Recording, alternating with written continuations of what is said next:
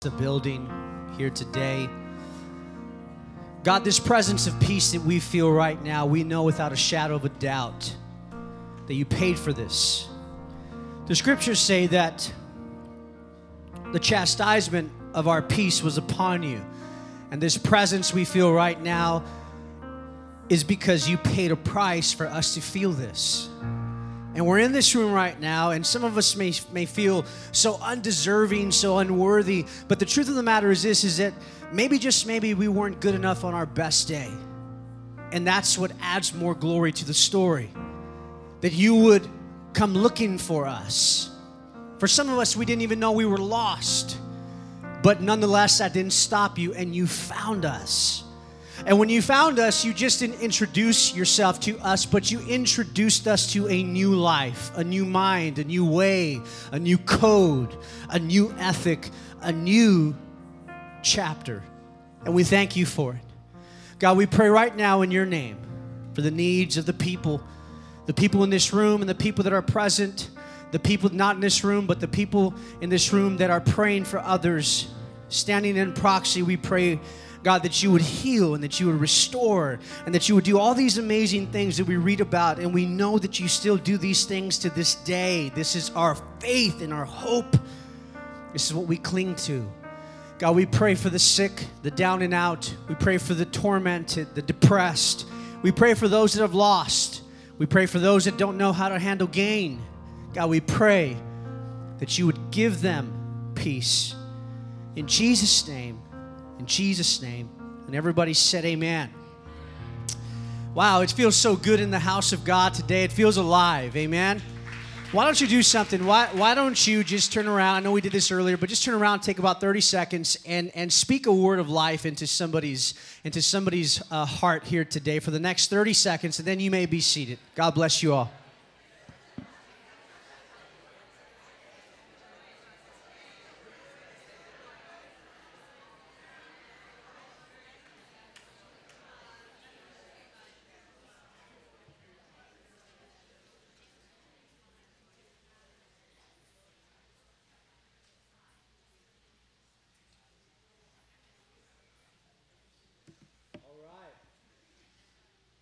Well, good morning, everybody. Look at all these good-looking people here. That's you. Yeah, you can clap for yourself. You should clap for yourself. There you go. I'll tell you what. Let me introduce myself to some of you. Some of you may not know me, and that's perfectly fine. We don't come here for anybody else but Jesus. Amen. But my name is Jacob, and I'm one of the team members here at the Promise Center. And let me just say, if you've been coming to the Promise Center, maybe this is your first time, second or third time, or maybe you've been coming for the last 6 months, we do want to say thank you so much for being here. The truth of the matter is that you make us better. Amen? So can we give a round of applause to everybody that has been making the Promise Center better the last 6 months? We appreciate every single one of you. Amen?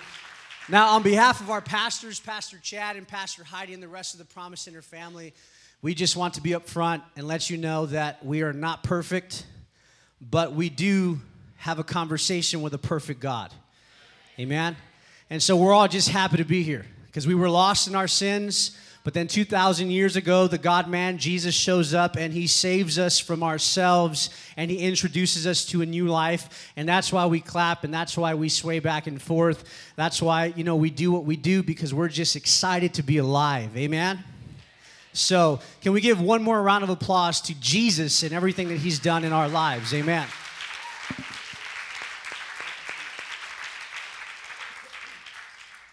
So this last week has been a pretty interesting week. How many have ever had an interesting week? Right? And this last week has been somewhat of an interesting week, and it's been interesting because of the volume of phone calls that I have personally been getting here, and I'm pretty sure that some other team members, some other staff members have been getting some phone calls. But I've been getting some phone calls, especially a higher level of phone calls this last week. And people have been calling for one of two different things. The first thing is people are calling saying, I'm just really overwhelmed. I feel like right now in my life, things are just overwhelming. I feel like I don't have control. I feel like I'm losing control. I just feel like I'm not sure what's happening. I don't know what to do. I just feel really, really overwhelmed by life. And the next reason is because everyone wants to know what's going to go on with the blood moon, right? Now, some of us may not know what the blood moon is, and that's fine. That's good. Don't know. We don't want you to know. Just go shop. Go have a good time today. No, I'm just kidding. But everyone's been calling about the blood moon, and they're saying, Jacob, is it the end of the world? And should I get a bunch of water and things like that? And I'm just going to be honest with you. I'm one of these people that I always like to be prepared. So if you walk into my garage, you're going to see a backpack with food and water, because we live in earthquake country, for crying out loud, right? I mean, let's just be honest. I mean, I learned a long time ago when the ground started moving and no one asked it to, that was all bad. And I'm not okay with that.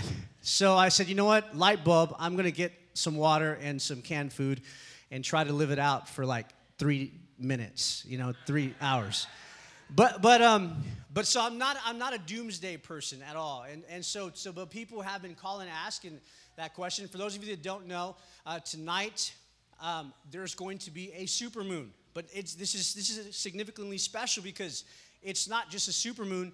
It's going to be a lunar eclipse, and that simply means when the moon stands in between the sun and the earth, and it disrupts the light from the sun that hits the earth. And what happens is on this side of the moon, you look up and you see the natural satellite. It appears to be red. And the reason that it's red is because the sun's rays are trying to get to earth or trying to get our direction, so they wrap around the circumference of the moon and it appears red.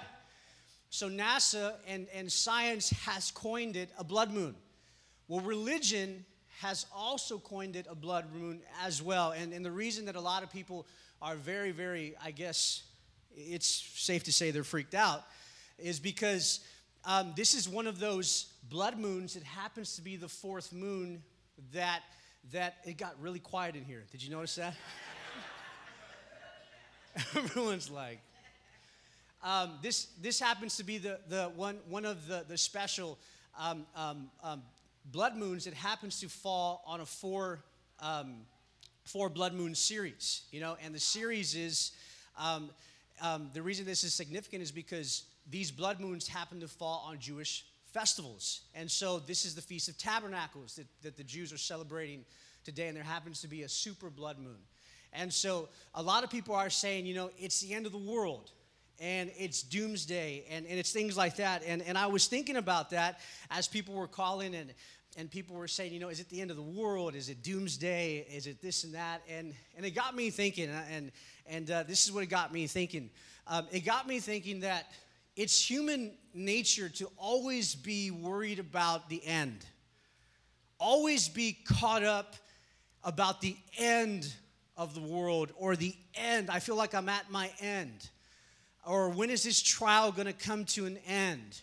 Or when is this week going to come to an end? I just want to start a new week. And we get so caught up in the end that sometimes we forget that we have an invitation to a brand new beginning.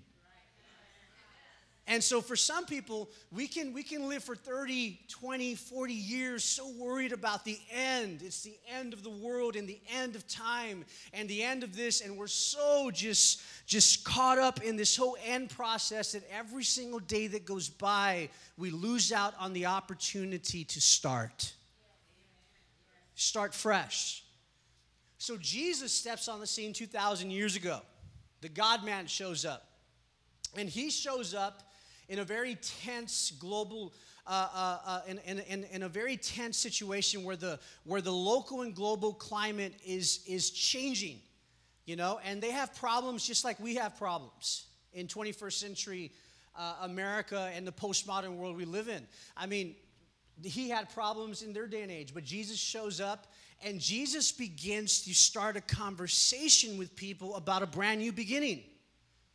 Despite knowing that years down the road, they would literally undergo an event that would change the landscape of first century Palestine forever, and that was the destruction of the temple. But even though that was coming, and even though Jesus prophesies about that in the latter scriptures of the book of Matthew, the Gospel of Matthew, he still does not hesitate to always invite people to know that they can start brand new. Start fresh. Live a new life. You mean it's possible that I can live brand new when I feel like the entire world, or I feel like this and that, and I feel like there's this end of time, and I'm so caught up in these doomsday, theories or whatnot? Do you mean it's possible? And Jesus says, yes, it's very possible. See, the truth is that the mission of Christ here on earth was not to press the restart button on our ecosystem, but was to press the restart button within our lives as people. And so what's going to happen here, we're going to read a story here in the next few moments in the book of John chapter 8. And this story here in the book of John chapter 8 is actually a story about a woman that's caught in the very act of sin, and she feels like she is about to meet the end.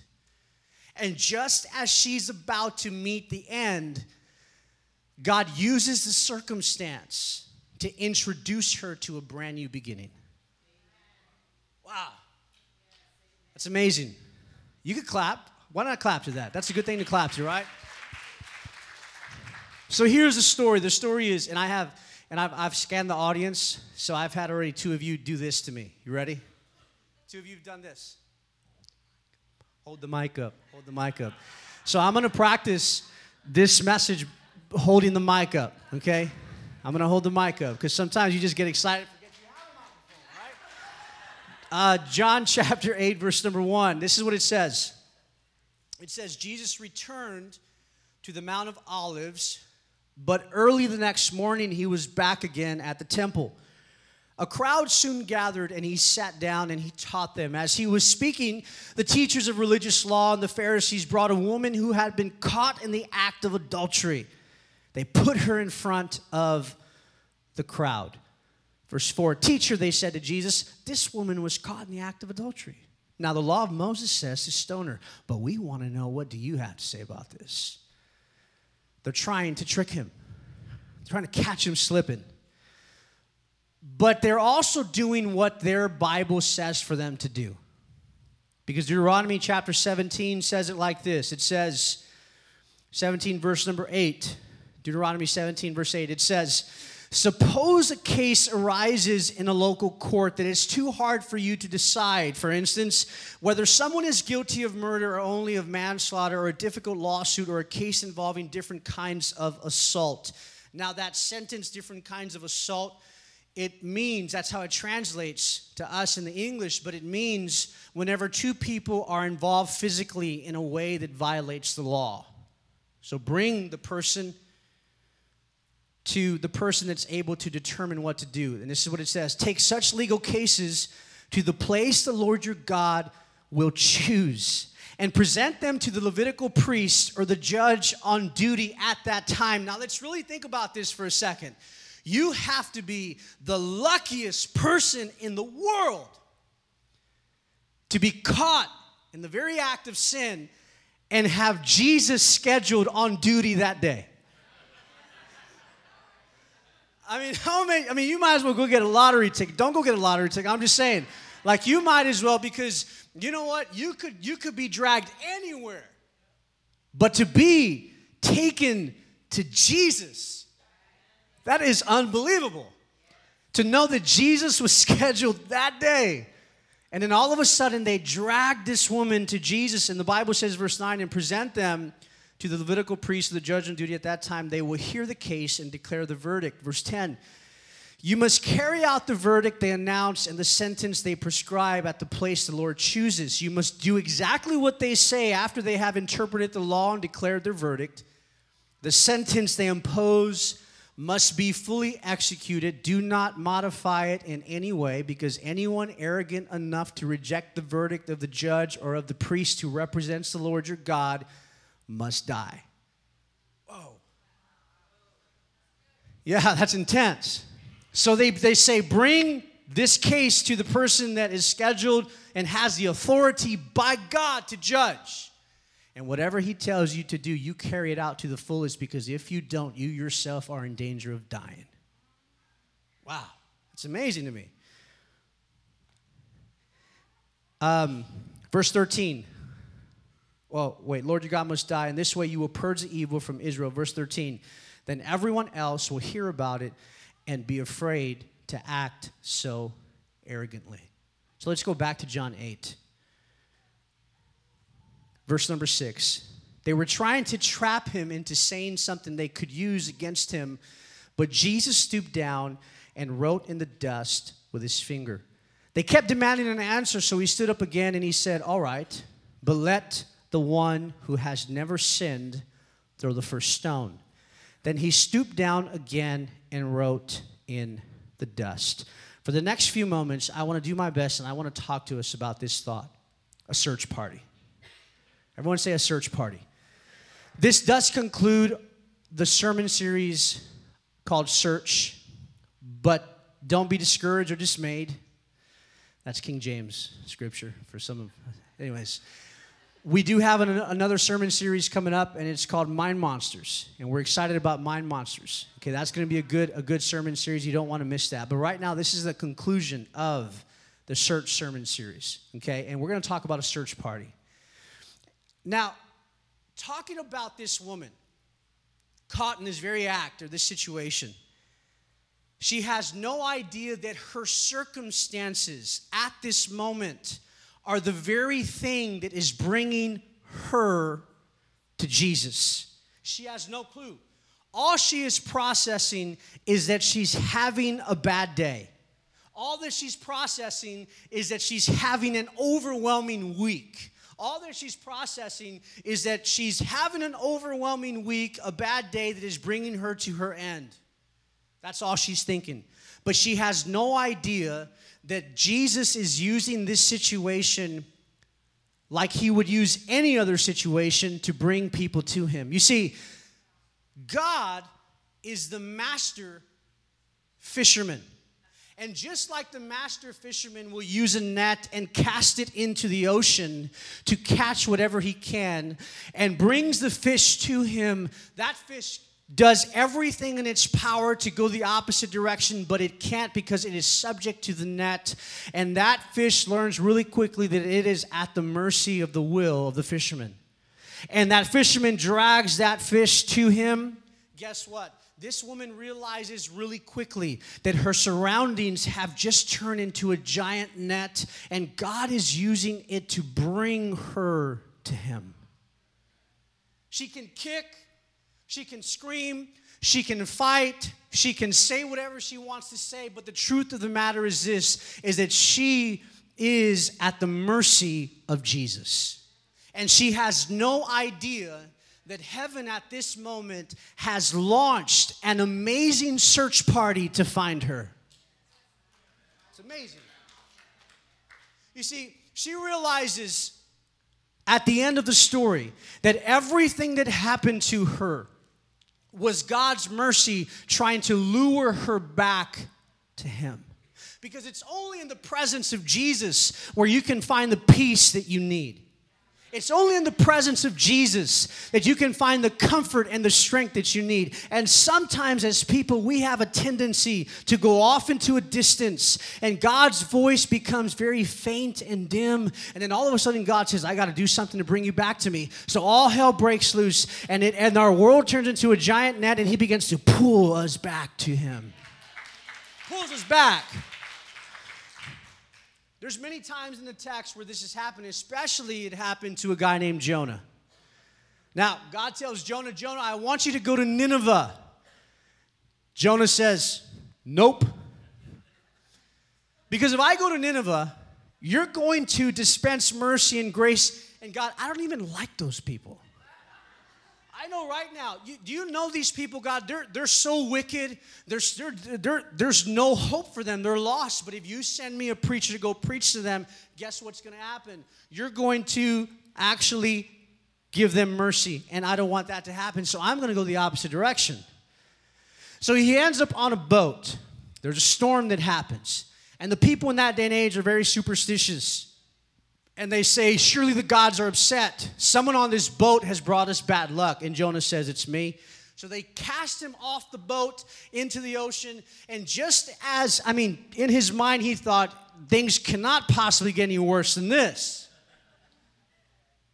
And a big fish showed up and swallows him up and begins to take Jonah to the depths of the sea. The Bible says that Jonah prays and he says, God, forgive me for disobeying you. Forgive me for this. Jonah's circumstance has appeared to have swallowed him up.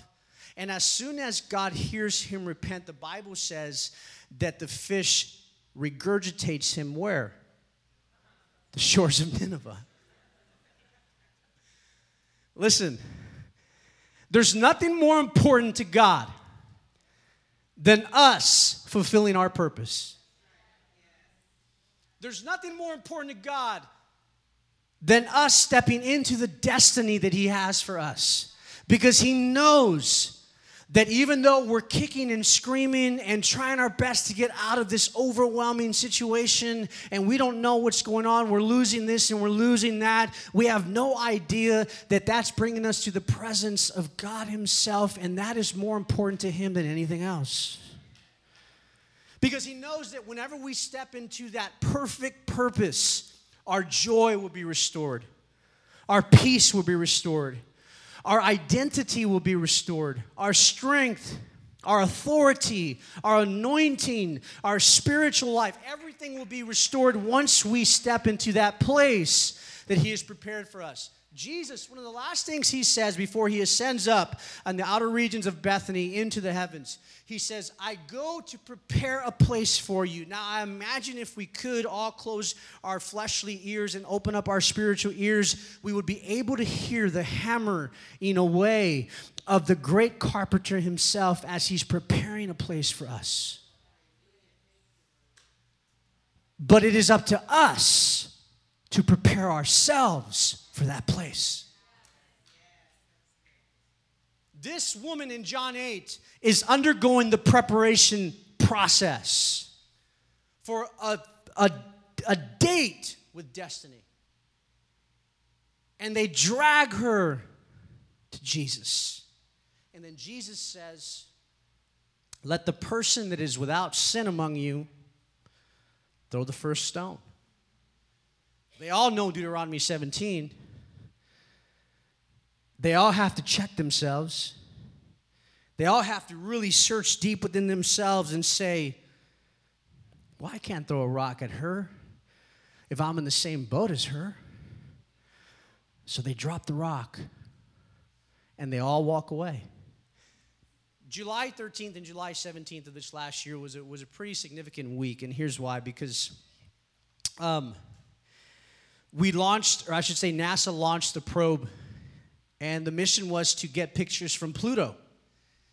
And, they had some amazing pictures from Pluto, And they wanted to find out, okay, is Pluto just like this piece of ice that's floating off into the abyss? Or is there any history or any possibility, evidence that there at one time there was life or whatnot on Pluto? So they spent X amount of money. You name it, they spent everything they had to just launch this mission to Pluto. And if you search Google image Pluto images, you'll see some amazing pictures of Pluto that would have never been accessible to us years ago. This is an amazing exploration, or an amazing discovery, I should say. But that same week, a very disgruntled person walks into a populated area, takes out a gun, and begins to take people's lives. And all I heard that same week, as people celebrating us going to Pluto, all I heard about this other situation was the fact that there was not enough money in the budget to provide services for people that were having issues in their lives. None. And I thought to myself, how ironic is this, that we are willing to spend so much money to reach out of this world, but we are so afraid to search deep within. Because there's some things here that haven't been discovered yet. There's some things here that we suppress. There's some things here that we don't want to surface, so it's just best if I just kind of leave them dormant and pretend like they don't exist. But can I tell you something? 2,000 years ago, heaven launched the most expensive search party. And the person that came from beyond Pluto, from the furthest of all kingdoms, said, it means more to me to draw so close to them and help them realize the potential that they have.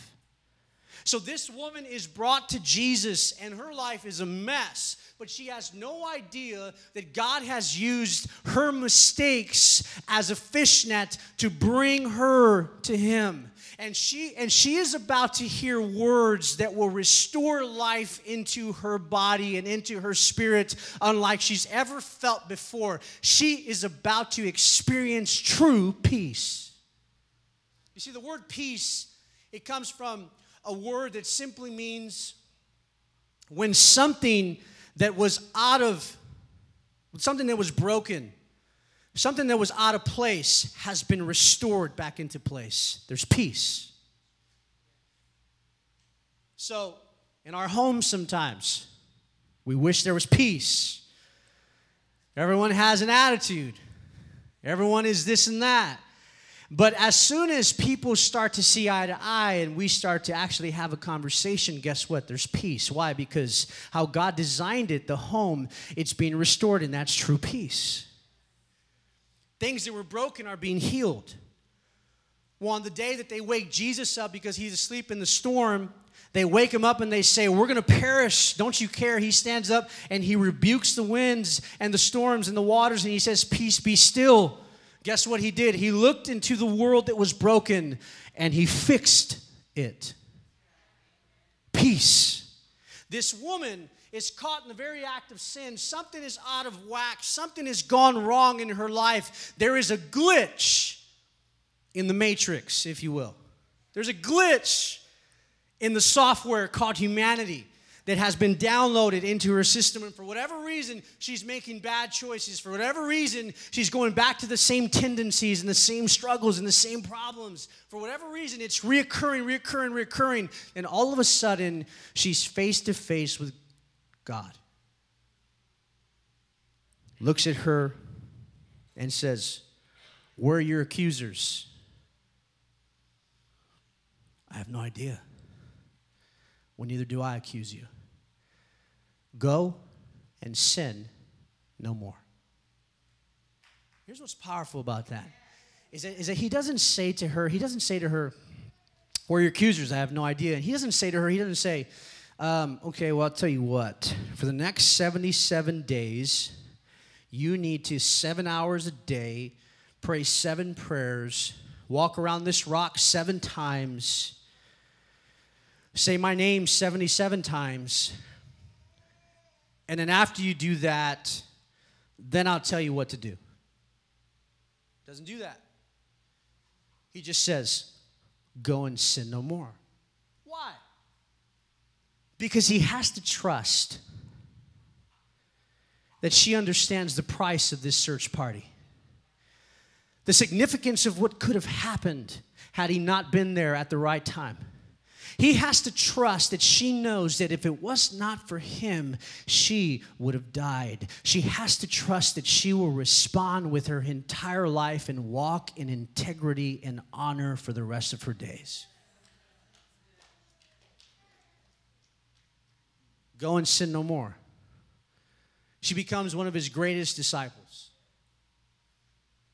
Why? Because she's living a life where she's responding to the fact that she is grateful that someone came looking for her when everyone else had forgotten about her. How many in this room here today can say, Jake, I remember what it was like to be so lost. I remember what it was like to be so lost, and there was talk about, you mentioned a glitch in the matrix. I mean, there was a couple of glitches going on.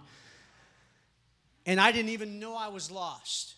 But then all of a sudden, all these circumstances and situations started happening, and everything I started touching started to break, and all hell began to break loose. And then all of a sudden I thought to myself, man, the only option I have left is to get down on my knees and look up to the heavens and give God a chance. Can I tell you something? That search party, mission accomplished. You're here today in the presence of God. You're here today being used by God. You're here today in conversation with God. Because all that matters to God is that you remember who you are. Here's what's powerful, is that Jesus takes his fingers and he begins to write in the dust. This is very, very frustrating. It is. And this is why. Because of all the things, of all the places that Jesus could have wrote something, he had to write in the dirt. The wind's going to blow, erase what he wrote. I mean, it would have been amazing if he would have wrote on a rock. And it would have been at the Smithsonian, the rock that he wrote on, and we would all be able to go see Jesus wrote this on the rock. But that's not what happens. He takes his finger and he begins to write into the dirt. What is he doing? He's the same yesterday, today, and forever. In the beginning of time, he looks at the dust of the earth. God takes his hand, and God begins to carve his image into the dust. Form his image out of dirt. And here you have Jesus, the right hand of God, reaching from the spirit world into the material world. And every single lesson and parable that Jesus teaches, he is carving God's image back into our story. It's amazing. This is a search party that heaven launched that cost the king his life. This is a search party that heaven lost that caused angels to stand at attention, I imagine, confused and perplexed. What is man that you are mindful of him? You created us a little lower than the angels, but yet you crown them with glory. What is it about these people? And he embraces us with a love that we can never, ever imagine. We are in this room here today because heaven launched a search party to find us. Some of us are in this room right now. You're in the process of undergoing the search party, and now you're starting to get a little bit of insight as to what's going on in your world, what's happening in your world. And can I tell you that you are right on time for an amazing conversation with God that will forever change your life. Amen. So here's what we're going to do. I'm going to invite us all to stand. We can all stand to our feet.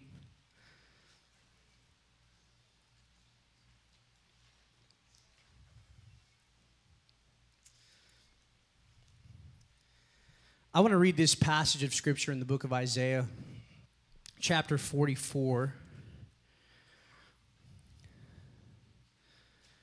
And this is going to be the last passages of Scripture in Isaiah 44. Let me pull them up here.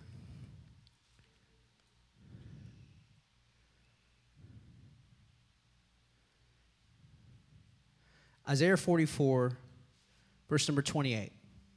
And then we're going to go into Isaiah 45 here in a second, verse number 1. But let's read Isaiah 44, verse number 28. It says, "When I say of Cyrus, he is my shepherd, he will certainly do as I say. He will command, rebuild Jerusalem. He will say, restore the temple." This is amazing poetic prophecy about a king named Cyrus.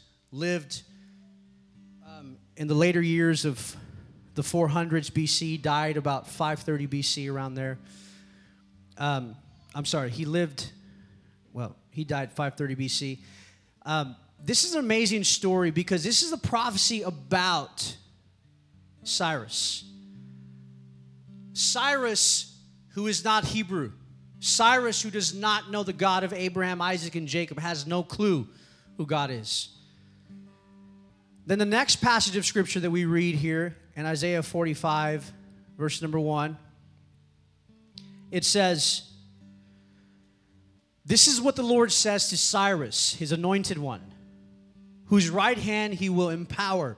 Before him, mighty kings will be paralyzed with fear. Their fortress gates will be open, never to shut again. This is what the Lord says. I will go before you, Cyrus, and level the mountains. I will smash down gates of bronze and cut through bars of iron, and I will give you treasures hidden in the darkness, secret riches. I will do this so you may know that I am the Lord, the God of Israel, the one who calls you by name." Here's what's amazing about this, is not only is Cyrus not familiar with the God that's calling him by name, but he happens to walk into the regions of Jerusalem towards the end of his years here on earth.